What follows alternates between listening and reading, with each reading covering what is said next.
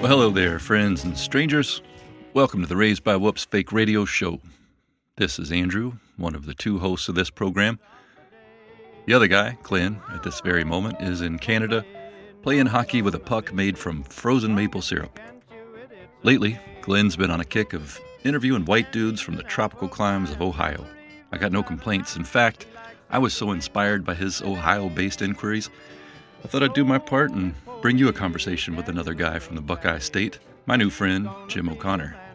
Jim, along with a PhD in cognitive psychology, is also Dean Emeritus at Touro University's Center for Innovative Learning and Teaching. He's been a lifelong educator, a traveler, scuba diver, and an all-around fun person to know. He's also recently decided to add the title of voiceover professional to his list of skills. I think you'll be able to tell why that's a good fit. I like Jim's style, and I like Jim. And I'm glad we got the chance to hang out. We met up in his current hometown of Vallejo, California, to eat lunch, then record this little chat in the living room of my old traveling van. Before I move on, I'd like to mention we are actively soliciting ratings and reviews on the various podcast platforms. So if you enjoy what you hear, tell somebody at Apple or Spotify or wherever you listen to fake radio. Also, if you're just dying to know how your ass would look in a pair of Raised by Whoops undies, the answer is only a click away. Just click that capitalism tab at raisedbywhoops.com and check out the mugs, t-shirts, stickers, and of course those logo-laden skivvies. All right, on with the show with my new pal and yours, Dr. Jim O'Connor.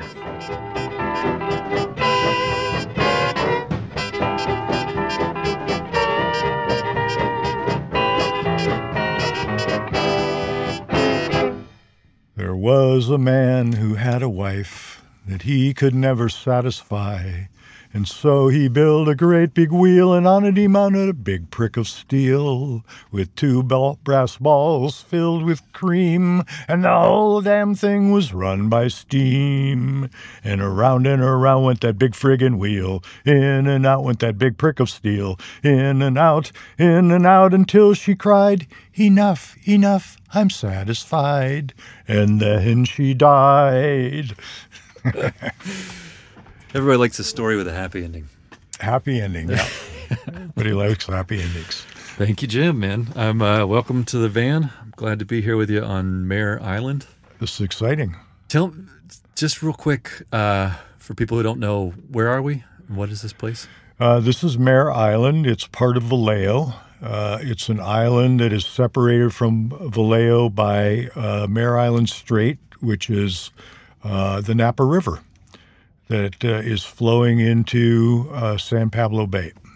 Where are we, near the confluence of the Sacramento? Where's the Sacramento in relation to us? It is south of us. The Sacramento River comes under the Carquinez Bridge. Okay. And flows into, so you can take the ferry from Vallejo down Mare Island Straits, and you will see to your left the Sacramento River coming in. Okay. Underneath the Carquinez Bridge. It's a cool area. I've never been here. I've always just kind of traveled through on my way, either to Very historical. Yeah. This is the first naval base in the Pacific. Yeah. Admiral Farragut was the in charge of this base. What year do you think that was? There's a hospital complex down there that Touro University now owns, and the hospital was built during Abraham Lincoln's presidency. Wow. So it goes back to at least 1840, I would say. Wow. Yeah, this is a pretty great place, man. Yeah. You lucked out. My dad was stationed here during World War II, so he used to always tell stories about it. Yeah. And then when I got a chance to get a job here, it was just so amazing. So what's that job? What are you doing? I'm Dean Emeritus of the College of Education and Health Sciences at Touro. I'm a professor, and right now I'm director of the Center for Innovative Learning and Teaching. Innovative Learning and Teaching. Yeah. That's a good broad brush. Innovations in medical technologies, what sort of... Okay, so I oversee the Clinical Skills Center, Okay. the Simulation Center, where we bring in all these different simulators. We just started a new immersive technology learning center where we're using virtual reality and augmented reality, and then the media production studio. Oh, that's cool. Yeah. You have full access to that? Yep. Oh, that's absolutely. Great. Yeah. That's pretty great. I work with a great team there. And so that's part of your current work life. Yeah. The reason you and I know each other now is a whole other part of your working life. Yep. You're a professional voiceover. Would you say voice actor or just voiceover professional, or how do you? Those are the two terms that are used: voiceover professional and voice actor. Mm-hmm. So either one is fine. And you were telling me earlier you're focused largely on doing narration, e-learning and. Well, I'm planning on doing audiobooks this year and audio tours, but, I've done characters, I've done medical narration, corporate narration, commercials. I really like to do narration for like documentaries and things like that. Yeah. You've got, obviously, it's funny, people always like, oh, you've got the voice for this sort of thing. And I'm just now learning how much more there is to it than just the tone of your voice. That's a very small part of it. Such a small part of it. Man. Yeah. It's actually a huge business. Everything from, when you call somewhere and they say, press 1 to reach the pharmacy. Yeah. That's all voice actors. Press 9 if you've given up entirely. You have to throw yourself off the bridge. Exactly. You've been on hold for an hour. Yeah. What I keep getting, it's been said to me multiple times, hey, stop doing that voice. Don't do the voice that you think I want you to do. Just give me your regular voice. Yeah. And I don't realize I'm doing it. And I can hear it in my classmates. People will try to get on some sort of, really work on their tone. Yeah. No, the whole thing now is authenticity. Yeah. Conversational. Yeah. Which is, it's funny to try to it's like when someone says, try to relax, Yeah. It's like just act naturally, those types of things that sound impossible, Yeah. And I think you saw in class the other day that now I'm starting out my reads by going, I don't care. Yeah. Because if you get in your head and you're stressed out, you're not going to be conversational. Right. And I like that, the whole idea of a lead in. And the thing I'm enjoying most about what we're doing now, because I'm in the very beginning stages, you're 3 years into this, are now a professional in this field, but that we're literally breaking down the idea of a narrative in these scripts, interpreting. It's one thing to try to reproduce or to give a performance, but to interpret and break down the narrative arc of a 6-second radio spot it's great. It's amazing. I think the most important class I've ever had is script analysis. Mm-hmm. Yeah. It touches on a thing I like. It's just, people telling stories, which I think is just a cool thing in general, but it's showing how intricately tied to story we are as a thing. Even the way we are convinced to buy something or believe in something or navigate a thing is hinged around this like 3-part story arc, problem, solution, ending. Yeah. Like with the prick of steel, there's a problem. She can't be satisfied. Prick of steel shows up, runs by steam. Solution, that narrative arc is like such an important thing to pay attention to. And then the thing I'm looking forward to understanding deeper and being able to do is to then perform that in a way that gives the intention of the writer or whoever's, trying to get their thing across. You're interpreting in a way that they feel comfortable with. So and of course, most important is who's your audience. Right. And what do you want them to feel after they've heard whatever you're reading? Yeah. Well, I don't want to get totally bogged down into the world of voice acting and voiceover because it's interesting to me, but, It's interesting to me too. Yeah, it's great. And it's so funny. I don't know that people necessarily think of how much they encounter it in their lives. It's ubiquitous. It's just all over your life. Completely ubiquitous. Yeah. Every commercial, every, every announcement at the airport. Yeah. And how often it will happen to you in a show that you're watching and you don't realize, if it's like someone's conscience or if it's, even one of the actors who's in the, in the actual production, they'll voice over lines they flubbed, Yep. or if their back is turned. Yep. And there's just so much of it. It's a cool field. I've had one experience with it, sort of quasi professionally. I was hired. I think I mentioned to you earlier. I used to work in the environmental field, and I was putting together this like sort of environmental awareness thing, like an event at a symphony orchestra. And the orchestra had hired this guy who went to different orchestras around the world and would project these images in the background as set to a certain pieces of music, and it was all these beautiful pieces of like whatever country he was in. For here, obviously, it was the United States. Beautiful national parks, and he asked me if I would narrate John Muir quotes under that. So there's like this beautiful orchestral arrangement, and my dumbass, I was like 27 years old. I get up there, like long hair, trying not to sweat through my suit, and his only note was just, please slow down. Just slow down. If you think you're going too slow, dial it one notch back and you'll be good. He made me practice it with the orchestra, and you can just see the oboe players like, fuck, I got to play that phrase again. But finally, when I gave the performance, it worked. And I just felt like I was dragging through these poems, and he was like, it was perfect. You did it perfectly. It's like, whew, thank you. But that's been my only experience with it, other than doing this type of thing. Yeah. That I don't know. It feels possible. Like there's a possibility to make some kind of income or living out of this. Yeah, I think you don't realize how complex it is. Yeah. And there's the technical aspect of it, right, which is mic technique, recording, editing. But then there's the business aspect of it, where you have to market yourself. Yeah. Try to find agents. There's a course that they offer at Voice One called Auditioning is the Job. Yeah. And that's what you're doing all the time. You're auditioning. Yeah. And so I would say the most challenging part for me is the marketing. Yeah.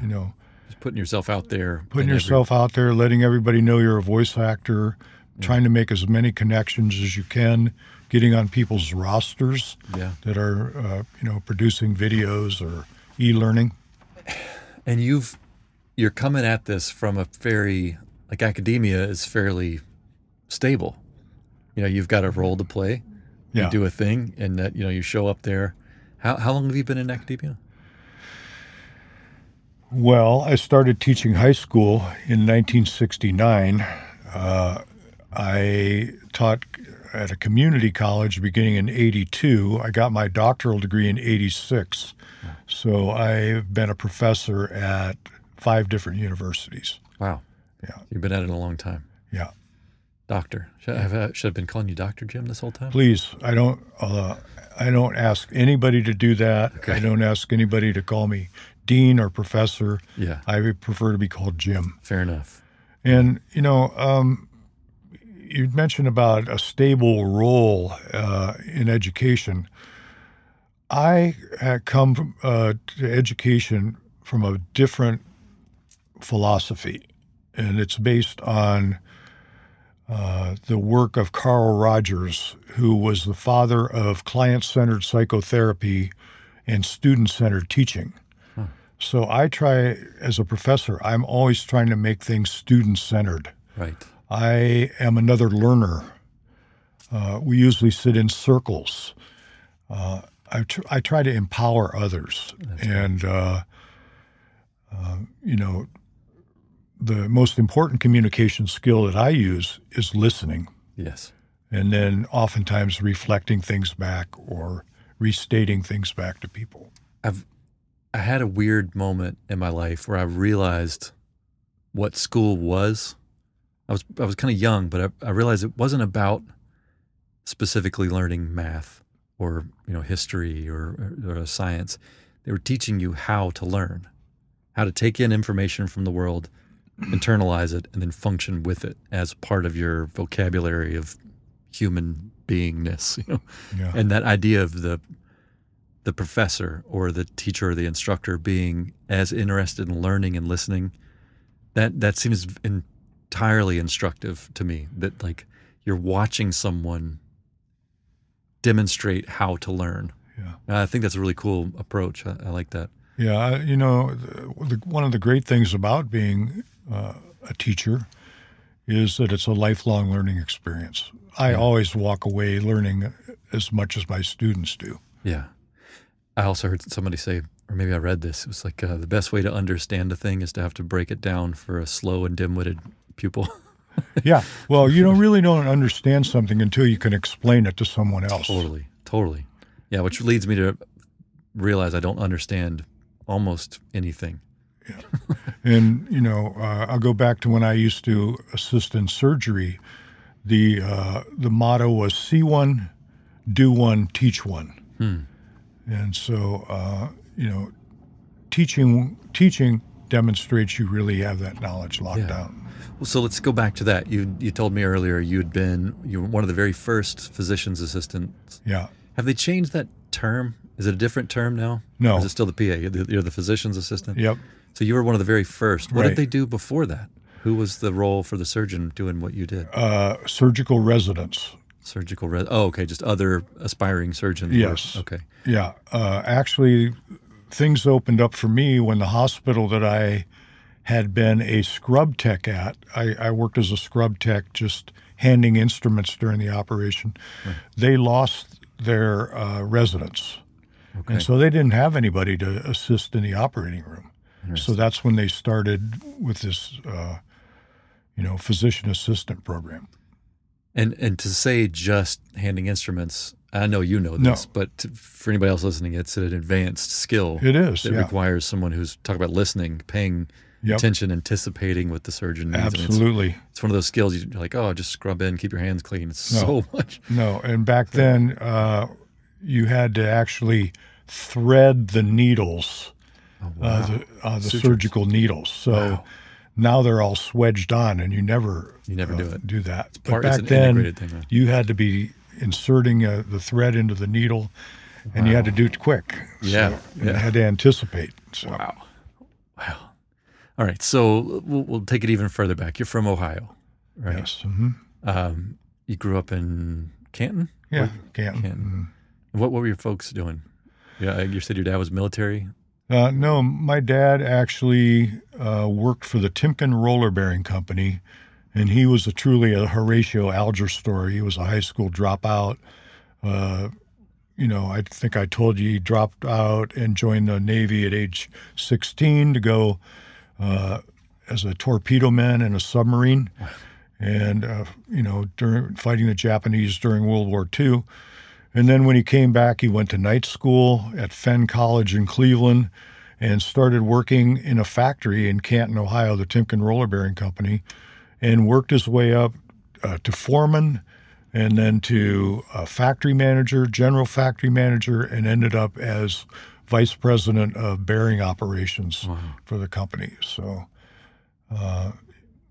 he taught me work ethic. I was just about to say, one of the very first things you and I talked about was work ethic. Yep. And so that's your dad, huh? Yep. Yeah. And what was your mom up to? My mom, raising 4 kids, making 3 meals a day for them, washing their clothes, ironing, going shopping, hauling us around. I had a great mother, and both my parents taught me generosity and kindness. That, my mom was, when people talk about my mom, they talk about her as an angel. Yeah. Yeah. Friends that knew her, she was beloved. That's so cool. Yeah. Where are you in the order of kids? Oldest. You're the oldest. Yeah. Right. I have a brother a year younger, 1 2 years younger, sister 6 years younger. Nice. That's a good spread. Catholics? No. Lutheran. All right. Yeah. It's close. Yeah, that's what everybody says. Actually, I'm an atheist now. So. Yeah, I'm fully recovered. Yeah. Well, God, I heard, do you know the comedian Neil Brennan? I'm getting him confused with the other Brennan, I think. Kenneth Branagh is the actor, director guy, but Neil Brennan I think he wrote for the Chappelle Show. Anyway. I just saw a bit he did. He was talking about, I went through all the rites of Catholicism. It was baptism, first communion, confirmation, atheism. Atheist. Like Yeah, the circle. Well, I went Lutheran, then I became a Baha'i. What's a Baha'i? They believe in the prophet Baha'u'llah. Baha'u'llah. Yeah, it's. I think it's based in Persia. In Persia. Yeah, my high school biology teacher was the one who introduced me to that. Okay. And of course, my parents were Horrified. Absolutely. Yeah. And then, I did some Buddhism for a while, and then agnostic and atheist. So you've landed on a plane of certainty. How do you approach your atheism? Do you feel certain, or you just feel highly doubtful? And if this is, you don't want to talk about religion, we don't I'm have to. happy to talk about religion. I'm always curious because I've gone through several phases of. I feel like we might be similar in this way. Very curious about this project. What is this thing? How is this? Yeah. So, like in your current iteration of your belief or disbelief in God, are you more leaning toward agnosticism, or are you fairly certain that there's just nobody out there, nobody's home? Well, when you say nobody, I believe, we're all this energy in the universe. If you want to label something as God, that's what we all are. Your dog, these trees, this van right here. Yeah. You sound like Yoda right now. Yeah. Okay. We'll be talking about the Force. Yeah. I'm spiritual, but Sure. I think that religion provides easy answers for people to very scary, complex questions. Yeah. Like, is there life after death? What is the meaning of life? Why are we here? Right. Yeah. We're trying. These religions try to explain that so people don't have to think critically about it. Yeah. Totally. Because it's too scary to think about nothingness. Right. You can't even really. You can't get it in your brain. You can actually, if you think about it in reverse, which is where were you before you were born? Right. The non-experience. But to experience non-experience it cancels itself out. You know what I mean? There is no experience of non-experience. It's like one of those things you can't.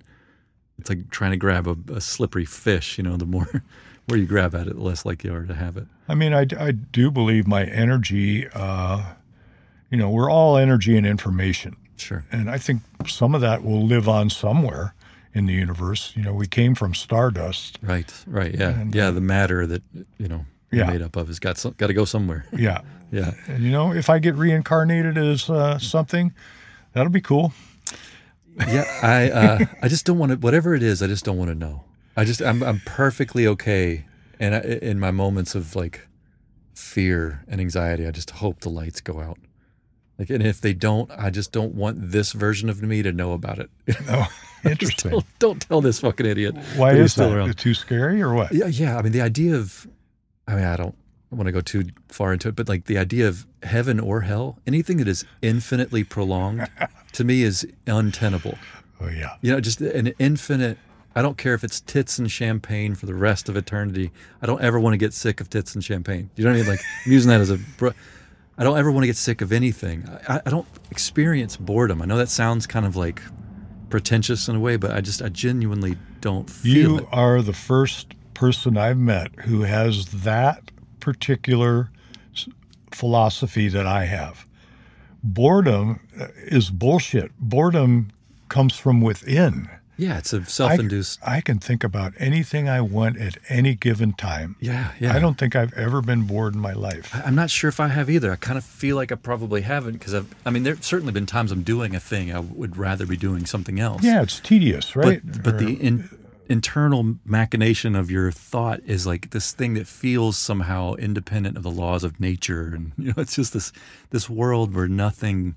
I can be standing in line at the bank. And I can think about whatever I want. Yeah. I can think about catching a salmon in the Kenai River in Alaska. Yeah. No, I think it's I don't want to. I'm careful to not put anybody else down who deals with boredom. I don't mean to come from some point of superiority. I'm just as much a fuck up as anybody else. But that I do feel kind of free of the shackles of boredom that I hear other people describe. Yeah, I don't understand. oh, man, what a When bummer. people say this is boring, Yeah. I have a hard time buying into that. Yeah, I feel the same. So in that line that sort of informs my philosophy or my fear of the unknown of death. If I'm ever afraid of anything, is that it would continue, and it doesn't inform like my moral choices. You know what I mean? Like the impulse to be morally responsible and to care for others. Yeah. And it's not for hope of reward in the afterlife. Because if the reward is just shut the lights off and end the Andrew show, perfect. I don't care. I will be nice. I'll be the nicest son of a bitch you've ever dealt with. You know, if someone would tell me for sure, if you're nice, the lights shut off, I would probably be even nicer. You know, I'll be honest. I would go above and beyond. Anyway, I don't know how I got there. Sorry, but I heard something great within the last couple months. Somebody asked I even forget the characters who they were, but somebody asked somebody, what would you do if you went to heaven and got to meet God? What would you say? And that person said, I'd ask him, what the fuck is wrong with you? How are you allowing little babies with to cancer. die of cancer? Yes. How are you allowing people to suffer so much? right. Send me back in time and I'll kill Hitler. It's that whole thing. Yeah, exactly. Right. Yeah. Yeah. I would ask him if I showed up, I'd be like, hey, is there any way we could just turn this? Could you just turn me off? Pull my card out of the game. You know, you don't need an ace or a joker. You know, like, Yeah. whatever. Yeah. That is interesting. Christopher Hitchens always said, what was it like? You know, I don't take Pascal's wager because I don't want to be a liar. I would just tell, you know, like, listen, I would rather not lie on top of all my other sins, lie to the Almighty and pretend like I believed in him when I didn't. I like that. Yeah. Yeah. Okay. Sorry. So, And that was an interesting tangent, although important. I like them. Yeah. It's hugely important. Yeah. It is a hugely important question to, I'm more in that school of I don't know. I don't have a certainty about I don't know. the existence or non-existence of God But I just believe that religion is a bunch of hoo-ha. I mean, it's magical thinking. Yeah. Well, I mean, it was our first shot, or one of our first shots at organizing our thoughts in the same way that we've ended up doing with science. You know, that it's a method. Like when people are like, well, science has failed here, or I believe in science, or that type of thing. It's like, you know, it'd be like believing in the hammer and hoping that it would do something for you and being upset that the hammer didn't drive the nails in. It's like, no, you know, the hammer didn't let you down. You didn't swing it right, you know?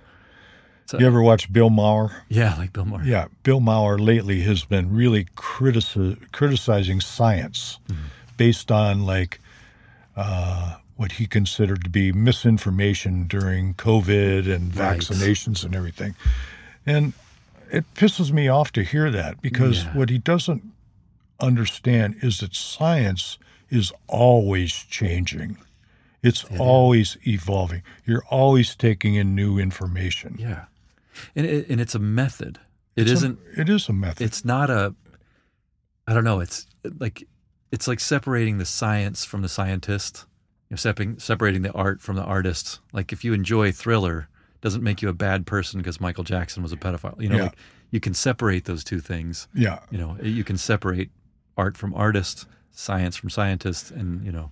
I have a difficult time sometimes separating that stuff with some of these artists and things they've done. I get it. I totally get it. But you can, and you can see both sides of that argument. Like, Yeah. I was working in a place in New Orleans, and we're, you know, it's just like a mix of music came on, and I think Billie Jean came on, Yeah. and this lady was like, "Turn this fucking shit off immediately." Like, no problem. Like, no, this is not the hill I'm dying on. Yeah. I'll turn it off. Right. I get it. You know, I get it. But at the same time, it's like, you know, that was a dude. That's just a song. You know that. Yeah. It's great music, right? Right. You know, but with science, maybe this is where the analogy falls apart. Science is a thing that exists whether or not you believe in it, because it's a way of dealing with information, and the right way to do it isn't to fall in love with your hypothesis. It's to try to disprove that which you think is true, which is a different thing than a religious approach where you're meant to just believe in a thing that you can't prove. God said it, I believe it, and that settles That it. settles it. And that's fair enough. If that gives you comfort and helps you sleep, just don't make me believe it.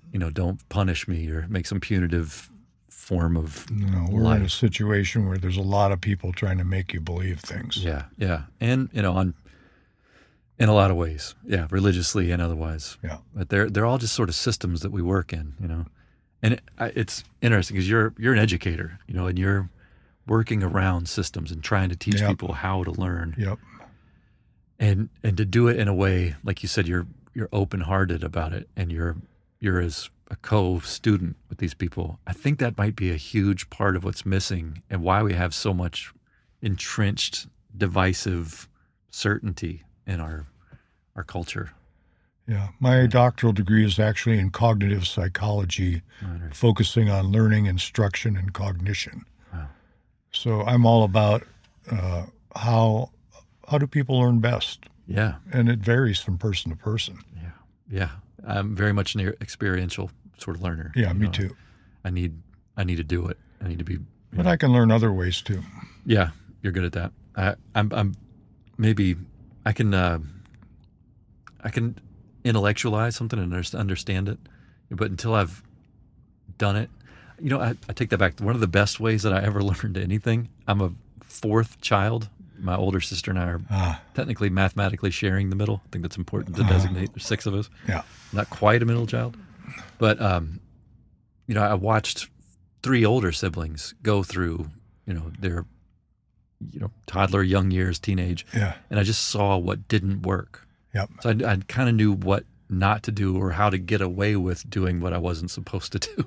Yeah. That's an interesting way to learn. Yeah. You can learn from other people's mistakes. Yeah, which is, I guess, a form of experiential learning, but it's not direct. It's like observational. yeah. I feel good doing that. I think that's why I like doing this, Yeah. talking to people. Yeah.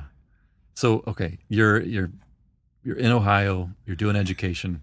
Your parents are cool. Your mom is lovely. You Yeah. got sweet parents who Yeah. nurtured all you guys. Yeah, I had the Leave It to Beaver life. I grew up at this lake where we swam. We had a beach. We weren't wealthy at all, middle class. Yeah. Ice skate in the winter. It was great. It was idyllic. That's cool. And at what point in your life did you realize like you enjoyed teaching? Was there like a mentor that showed you that, or did you find a person to mentor? Were you like a tutor kind of kid? What was your intro into that? I have it's really unbelievable. We used to have Future Teachers Association in high school. Wow. And so I was a member of that. Okay. And we got to go down to the junior high and teach. Really? So I remember teaching 7th grade math as a junior in high school. Wow. And then my senior year, I was the biology teacher's kind of like lab assistant because I would rather wash test tubes than go to study hall. And he injured his back my senior year. They pulled me out of all my classes to teach all his classes. No way. For like 10 days. Wow. I mean, that would be unheard of now. Yeah, I mean, there'd be so many legal problems. Right. But yeah, that was cool. That's very cool. Yeah. Boy, that got in you early. Yeah. You knew. Yeah. I wrote a chapter in this book, and it kind of starts off, it says, when I was a kid, I wanted to be a teacher. I wanted to be a surgeon. I wanted to be a radio broadcaster. Yeah. So You're I've checking kind the of boxes. landed on all Yeah. of those at one point in time. That's awesome. So wait, what's the book? It was a book focusing on invitational education, and they asked me to do one chapter of it. That's cool. Invitational. Education. Yeah, it's very student-centered. For years, I would go over to Hong Kong and evaluate schools over there that were part of this invitational education movement. Okay. And, the whole idea was to be as inviting as possible for the student, the parent, the faculty, the staff, just to make the environment as inviting and caring and beautiful as possible. Yeah, and that you're involved. That you would give a shit about how your kid's doing in school, not just in some abstract way, like you better bring home good grades, but like what's the environment like? What are your teachers like? That's a good person for a parent to know. Someone teaching your kid. Absolutely. It seems like it should be a little less segregated in that way. Like here's your house, here's your school, here's your thing. It seems like it's our evolutionary trajectory has mostly been this sort of like co-mixed rearing of people, with your educators and your elders and everybody all in one spot. And it's only been in the last, since the Industrial Revolution that's been a big change. So it's funny that we're still trying to figure out how to teach people.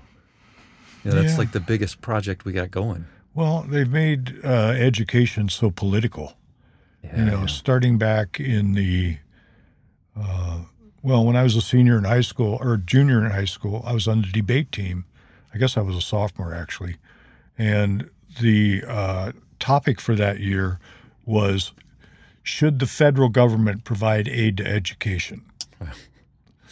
And, beginning particularly with Ronald Reagan in the 1980s, they just made education a complete political football with no child left behind. Right. We used to call it no teacher left standing or no teacher left sane because it all focused on this high stakes testing, which is total bullshit. Yeah. And sort of making the government a boogeyman where it's like that's where you want government money at least. Yeah. Like roads and schools. That sounds like exactly. A good place to put yeah. them. Yeah. Makes the toilet flush, keep the water on, make my kid not a dummy. Yeah. Make sure your roads are good. Yeah. Wow. So, okay. You mentioned Hong Kong. It seems like in our brief interaction so far, you've mentioned travel being a big part of your life. Yeah. You've managed to do a lot of that. Were you also in the Marines or the Navy? Or? Nope. No not in the military military at all. I think I've been to 60 countries now. Really? And I'm going to add 4 more in May. That's and awesome. Then and where are you going in May? I actually am going on my first ever cruise. Wow. And I'm going to take a 14-day cruise in the Mediterranean. Sweet. Which actually takes me to Malta. I've been to Malta. Oh, nice. But it's going to take me to Egypt, where I haven't been. It's going to take me to Israel, and it's going to take me to Cyprus. Oh, that's cool. And I haven't been to any of those places. Oh, that's great, man. Yeah. Okay, so that's one of the perks of being a teacher, is that there are these natural breaks in work. You get did you have the 3-month summer thing to work with or no? Not too much. How'd you get your travel in? It's very situational. Yeah. It depends what I was doing, where I was at the time. Yeah. So. What planted that bug in you? What made you interested in getting out there? My dad worked in a factory. I saw what life was like in a factory. Yeah. I decided very early on, I'm never going to work in a factory.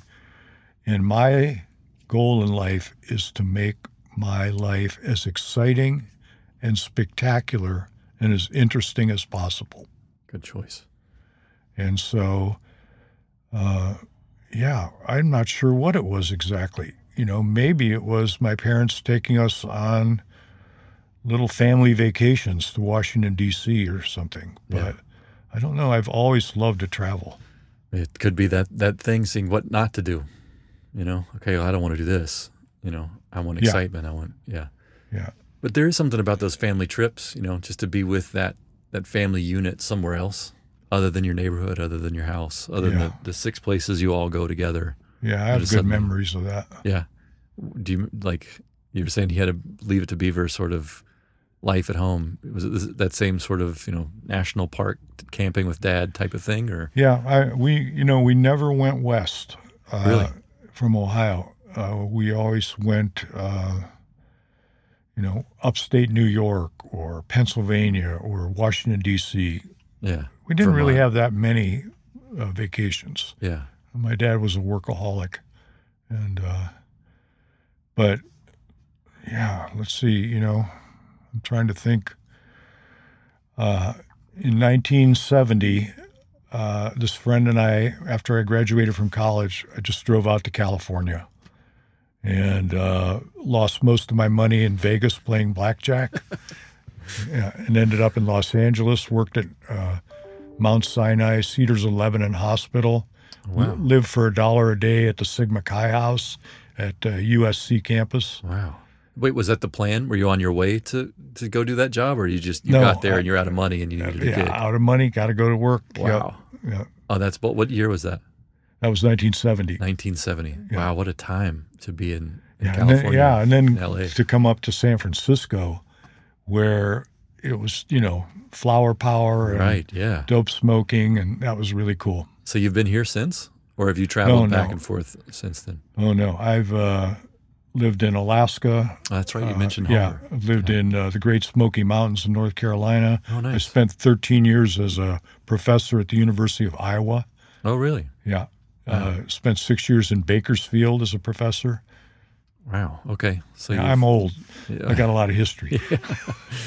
I mean, you've seen a lot of it, man. I mean, were you in Asheville? Where in North Carolina were you? Actually, just west of Asheville, 40 miles, in a little town called Cullowhee. Cullowhee. Yeah, where Western Carolina University is. it's so I pretty was out there. I was a center fellow at the North Carolina Center for the Advancement of Teaching, Wow. and I got to do teacher renewal seminars, which were fantastic. I did one called The Natural Rhythms of the River, where I would take teachers kayaking, whitewater rafting, teach them how to canoe. We'd write poetry about rivers. We'd sing songs. We'd have musical performances. We seine the river for microorganisms and fish. And, Wow.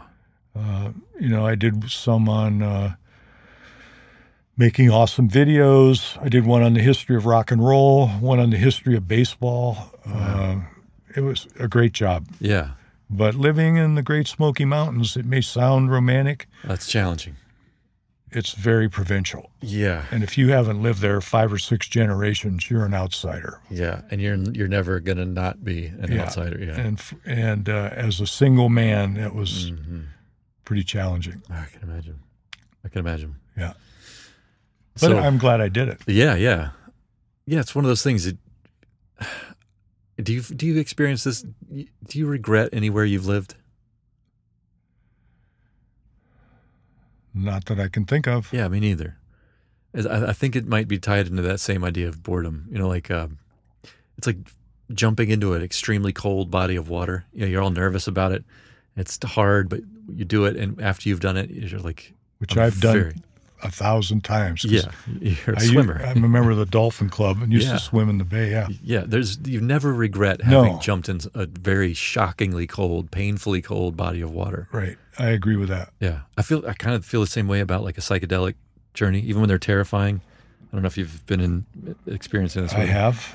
You Good don't, and bad. Yeah, even the bad ones, I don't regret them. I mean, yeah, I remember them. It scared the shit out of me, but I don't regret having done it because it's like, whew, I needed that.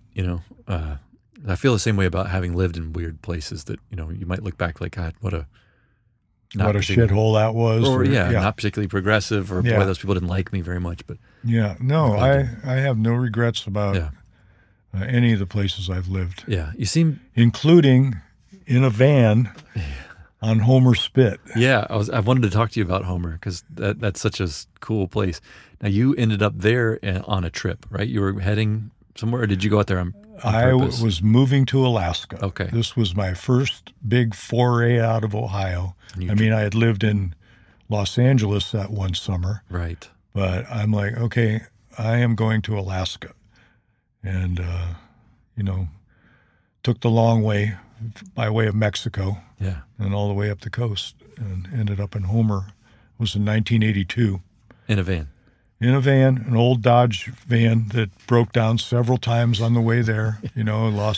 Lost the U-joint on the middle of the Denali Highway, 70 miles from really anything. Yeah. And I lost my steering gearbox up at Hungry Horse Reservoir in Montana. Wow. But made it. Yeah, you made it. And how long did you live in Homer? I lived in Homer year-round for 4 years, but I've been going back there every year since then, with only a couple exceptions. Wow. So I consider it kind of a second home. I've got a lot of friends up there, and then across the bay over in Halibut Cove, the Tillian family. Nice. Yeah. It's a unique place, man. It is. The end of the road, you know. Yeah. I call it a cosmic center of the universe. I can see that. It's because it's so strange. I mean, just the confluence of different cultures that are there, you know, with the sort of insular Russian Orthodox. Yeah. Yep. I don't know if is that the right term for that community. It is. They're their own little world. They are. Very. There's 4 different Russian villages up there. Yeah. And then you've got, you know, obviously the tourist caravan and the cruise, the fishermen. Yeah. And then all the artists. Yeah. That's one thing that struck me is how many different little galleries and art pieces and public art. For a town less than 5,000 people. Right. Amazing. But it turns into like 20 in the summer, right? It doesn't. There's this weird influx of not transient. really. I mean, the population does grow. I don't think it grows by 4 times. Okay, but, so it's just like but there's a shitload of people in their Winnebagos going down there from Anchorage. Yeah. We were there, it was, you know, summer, obviously, like salmon season, and got to see some of that really cool culture. You know, people hitting the beach, you know, and they're there all day, and they're doing that crazy drift netting thing. Oh, yeah, yeah. You just got like a mom skinning salmon for hours, you know, and the dad up there with the nets. That reminds me of a story. I went over to Seward my first year there, and the Seward Silver Salmon Derby was going on.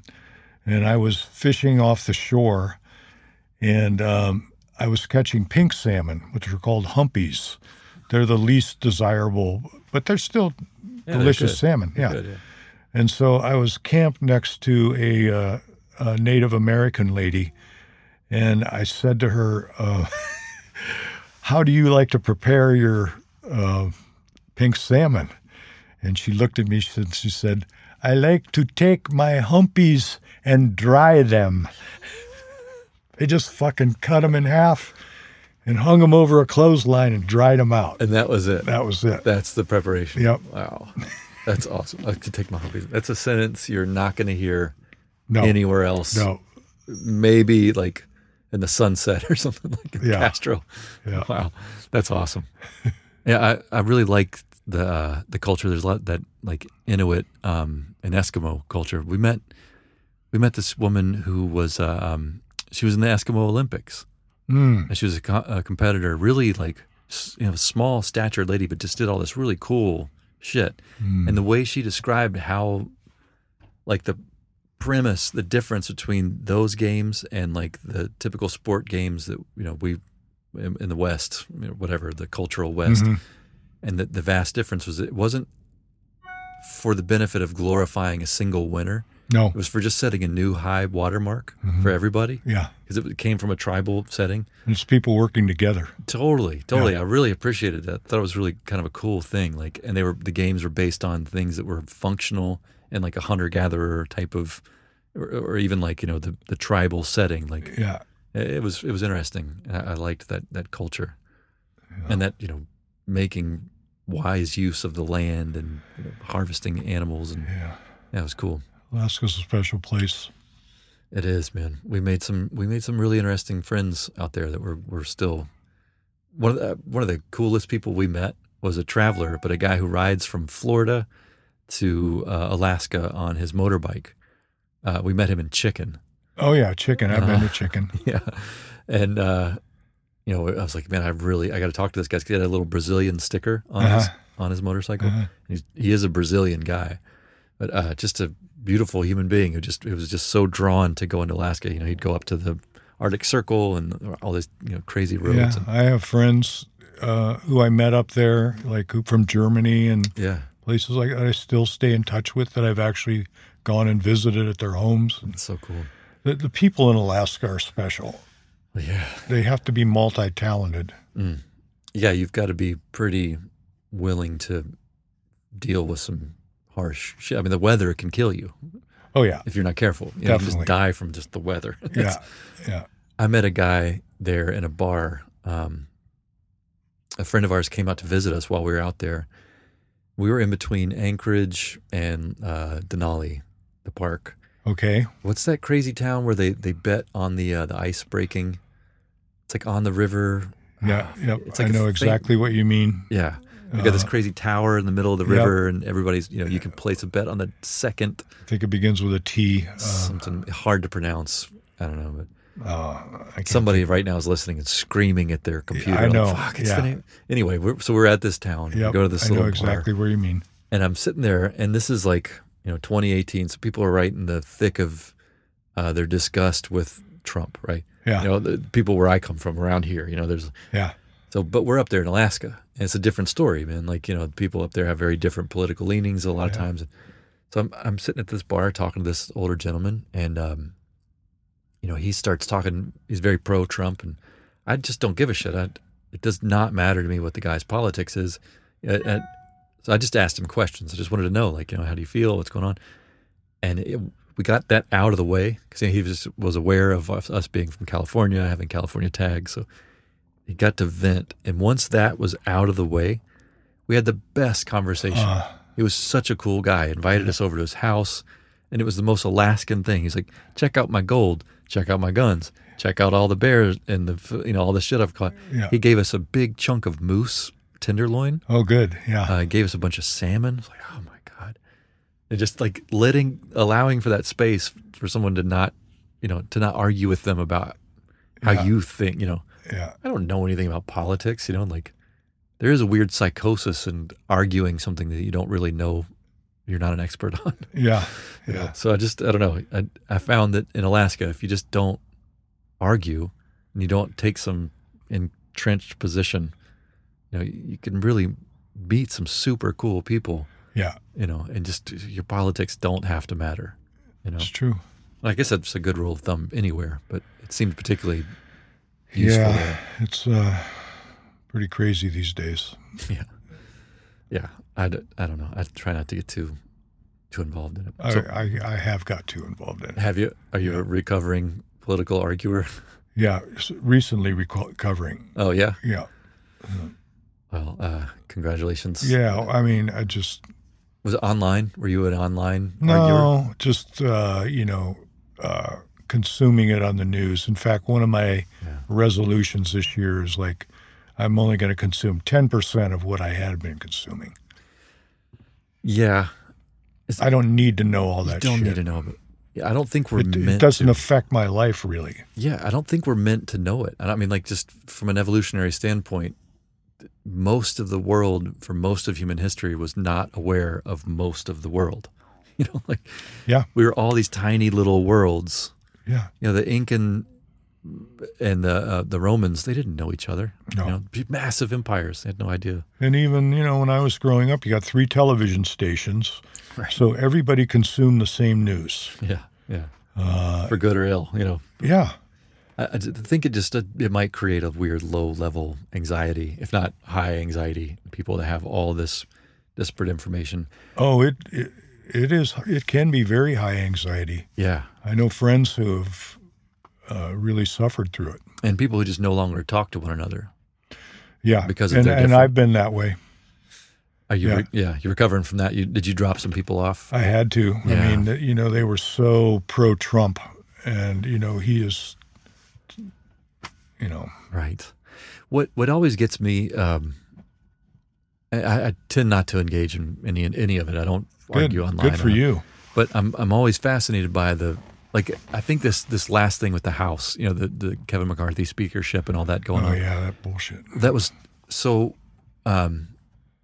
I saw, and I talked to a few people who were very consumed with that, right? Right. And so that's the House of Representatives.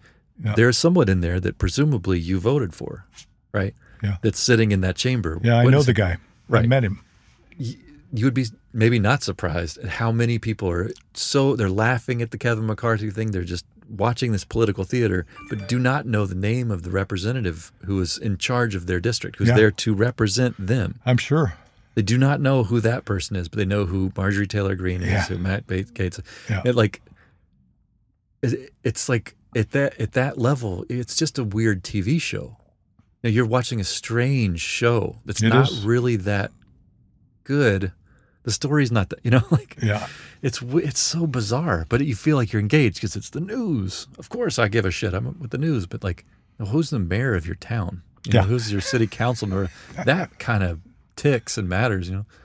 Anyway, sorry we keep just That's all flying right. off on different things. I do want to know more about you.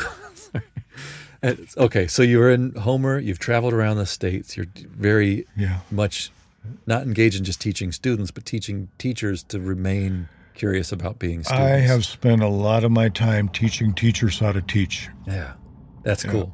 Yeah. That's very At the University of Iowa, at Cal State Bakersfield, here at Turo, at North Carolina Center for the Advancement of Teaching. Yeah. Yeah.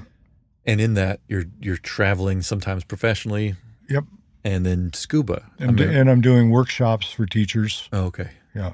And wrapping that into your travel whenever possible. Yeah, absolutely. Making it okay. Yeah. Now, where does the scuba thing come in? Because I know you were mentioning you're an avid scuba diver. Yeah. Let's see. That started,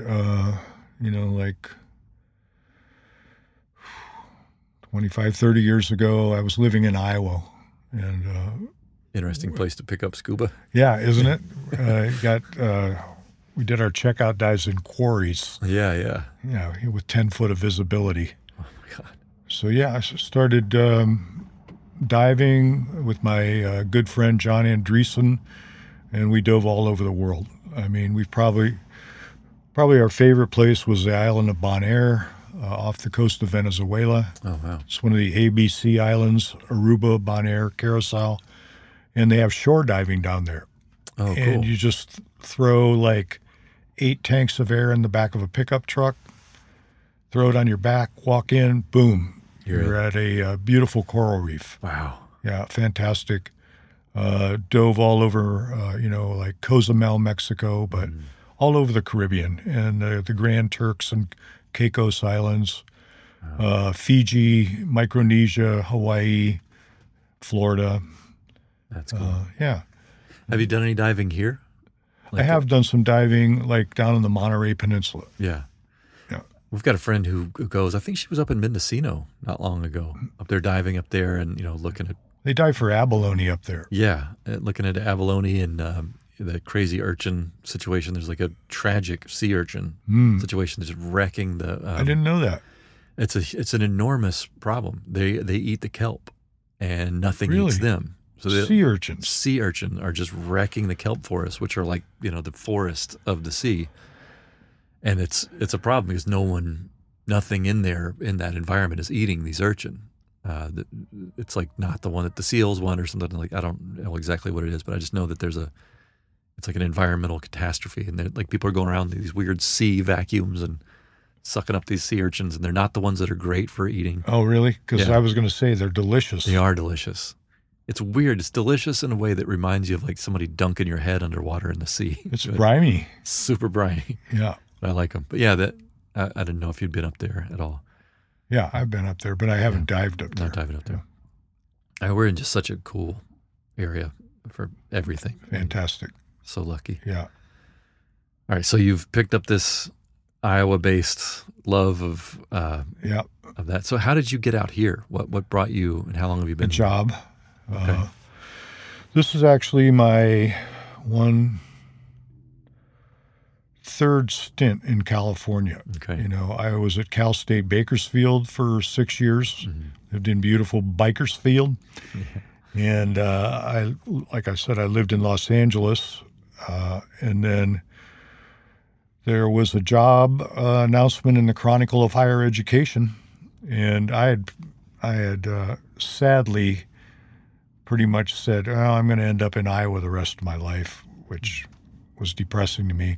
I'd always wanted to live in the Bay Area. Yeah. And when I saw this ad that said Mare Island, like I applied immediately. Yeah. And So you remembered it from your dad. oh Like yeah, absolutely. just from his stories. And I've always wanted to live in San Francisco. Yeah. And my dad always said, I wish I'd have stayed in San Francisco after Really? the war. So, yeah, I moved out here 17 years ago and took a job as Associate Dean of the College of Education at Truro. Wow. And So you've been on Mare Island for almost 20 years. Wow. Is this one of the longer stints you've done in a place? It's the longest. The longest, yeah. Yeah. How's that feel? Good. Yeah. Yeah. I never thought I would stay anywhere very long. It feels good to feel settled and be like, this is the spot. Well, yeah, I found the place I want to be. Now, like I told you earlier, whether I can continue to afford that. That's another story. Yeah. But that sensation of feeling settled, that's cool. Yeah. I'm not sure I'm there. I'm not sure I'm there either. Yeah, okay. I okay. still dream about, maybe I'll retire in southern France or Mexico Portugal or Spain or Yeah. Mexico or Costa Rica. Yeah. Or So there's still West Virginia. you still got like a pinky toe in the ether. Yeah. All right. Definitely. Well, that maybe. I was just thinking about it when you said your dad wished that he'd stayed here.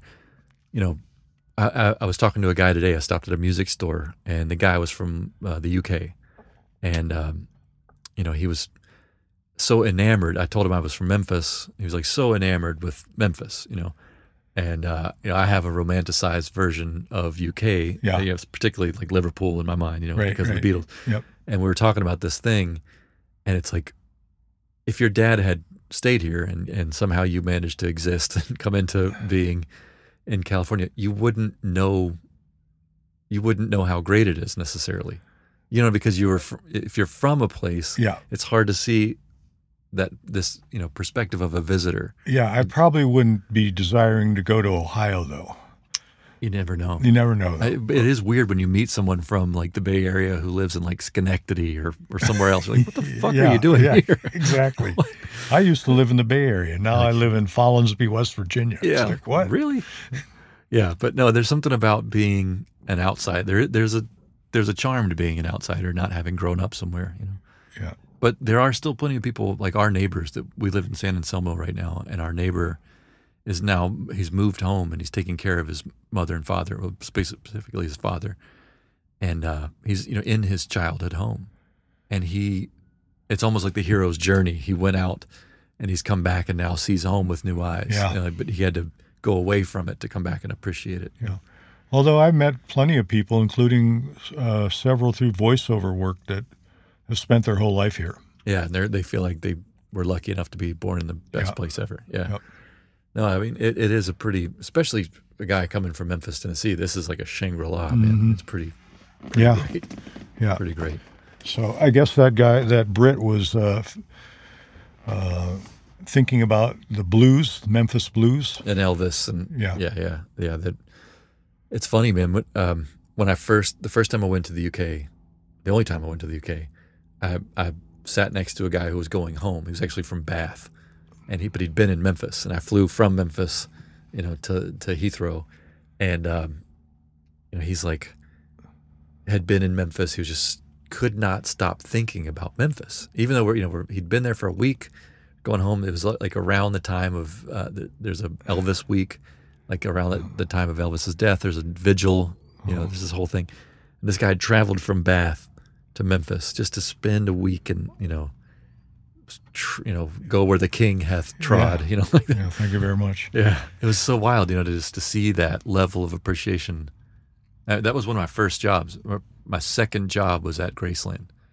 And what did you do? I got hired originally just to work at the gift shop across the street, and then I was like a stockroom guy. So I was like, I'd let people go on break. I'd like take a little,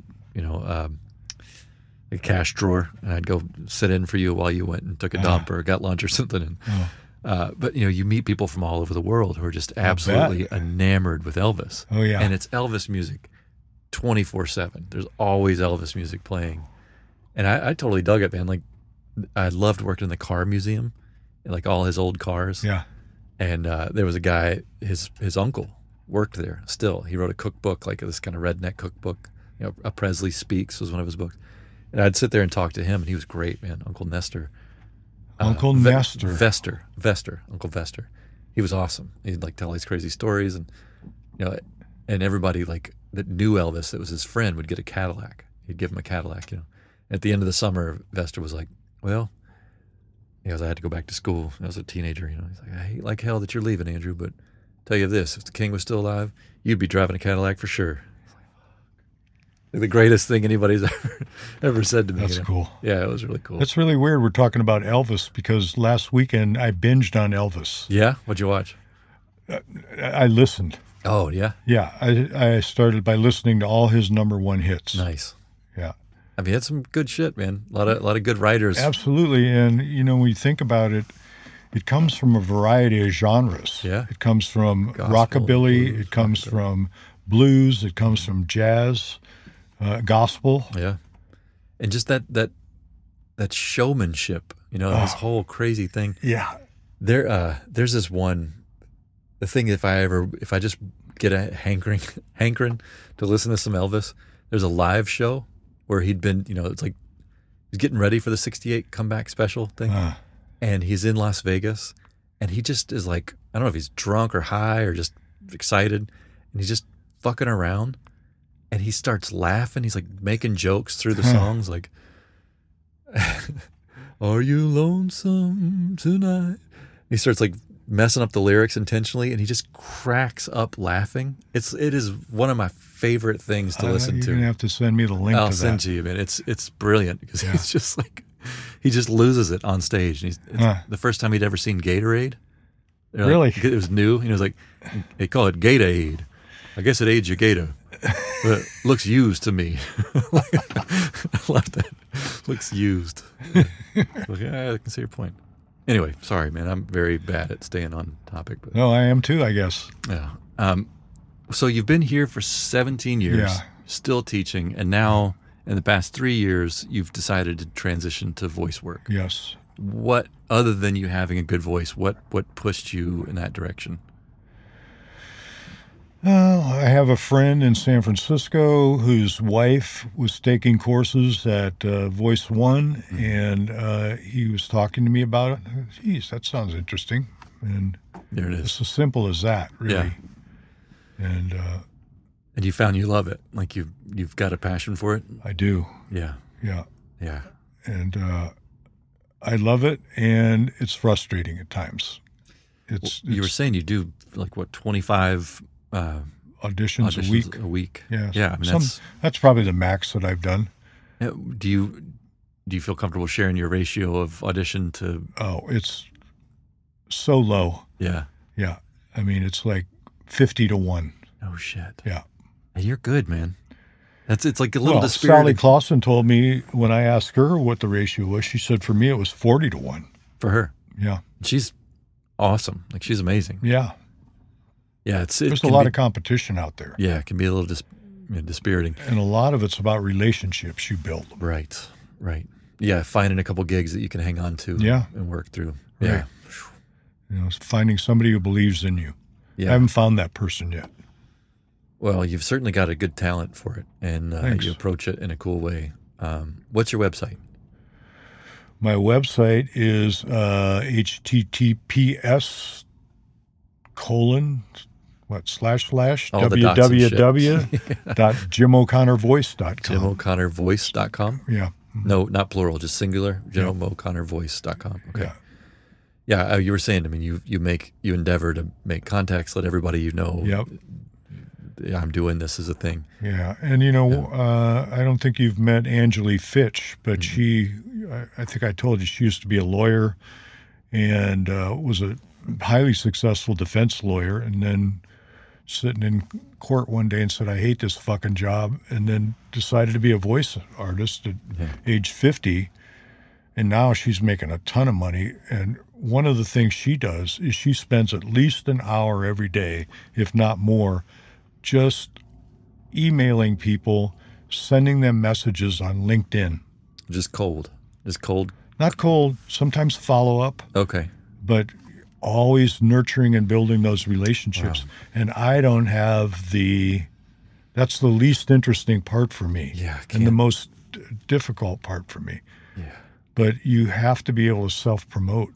You're the reason I went back and looked at my LinkedIn. I was like, I forgot I had one. Same here. It's yeah. a weirdly demoralizing platform for me to. I don't like applying for jobs.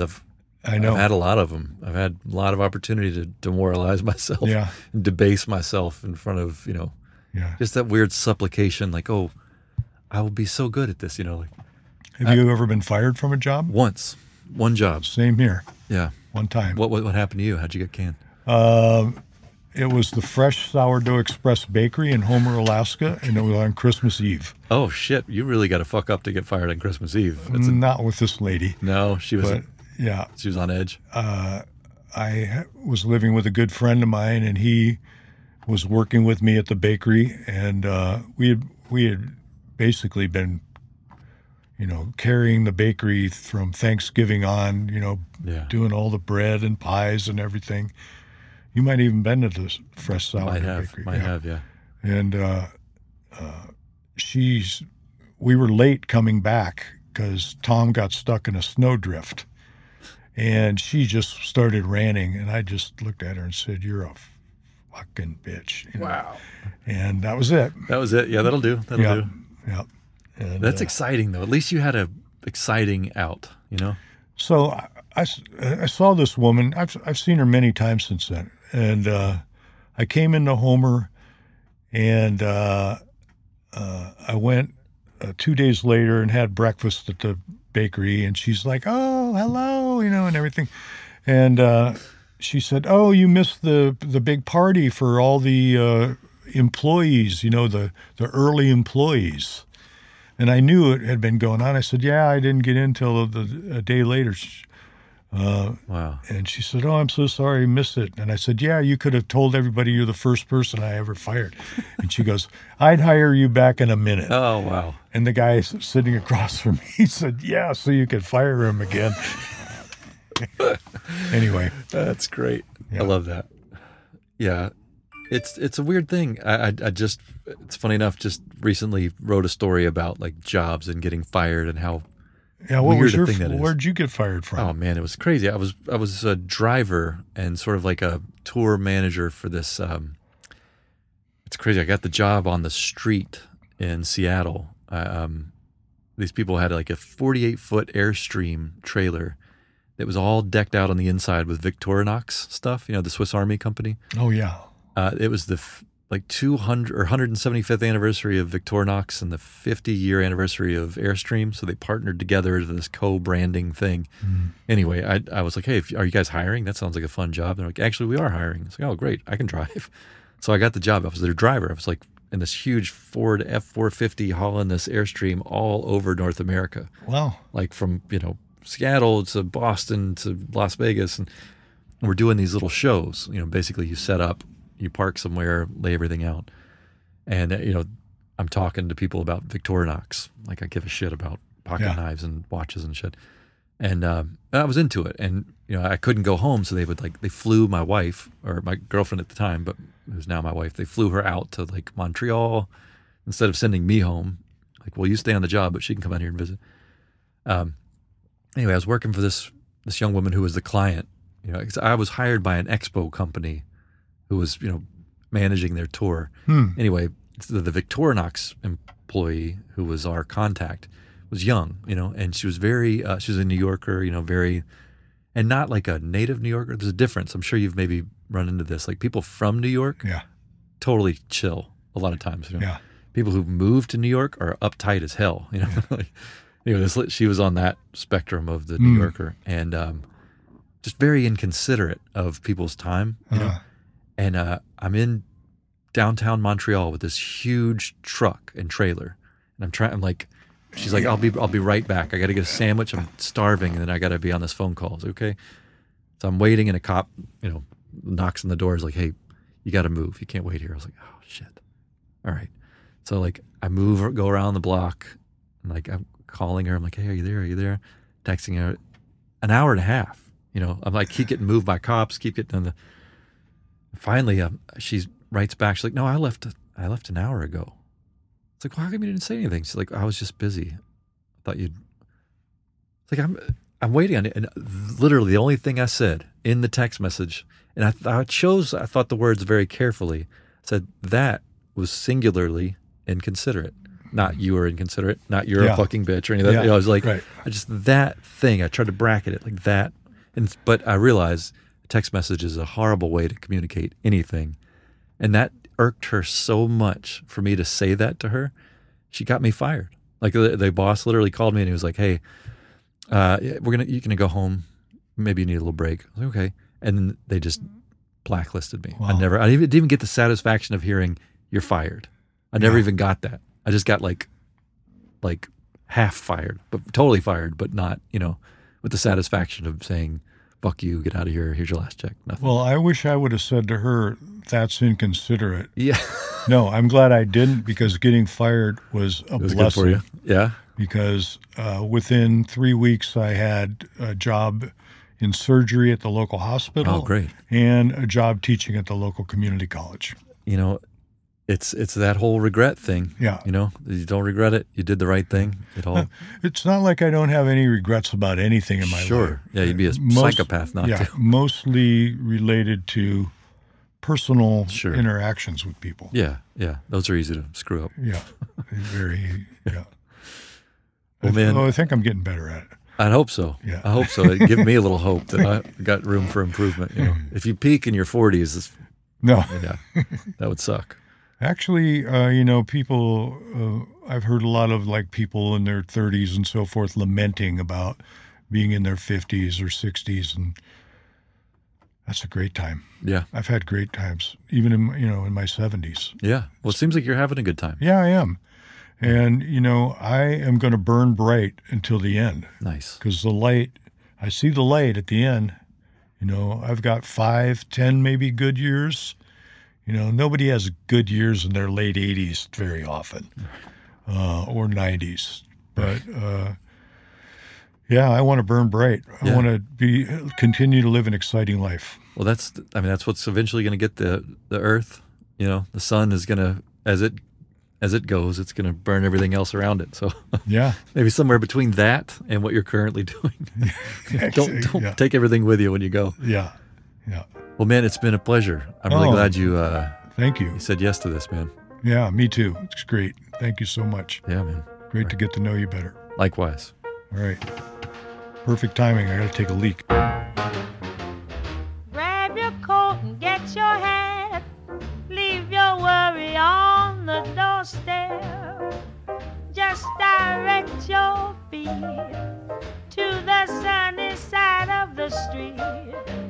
Can't you hear a pitter-pat? And that happy tune is your step. Life can be so sweet on the sunny side of the street. I used to walk in the shade with those blues on parade, but now I'm not afraid. This rover crossed over.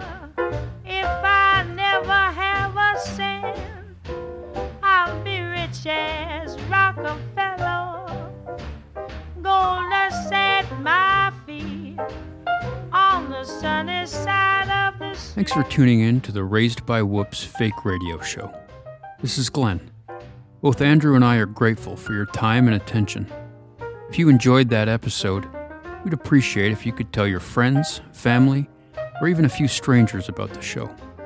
Additionally, you can leave a rating or review on Apple Podcasts or Spotify.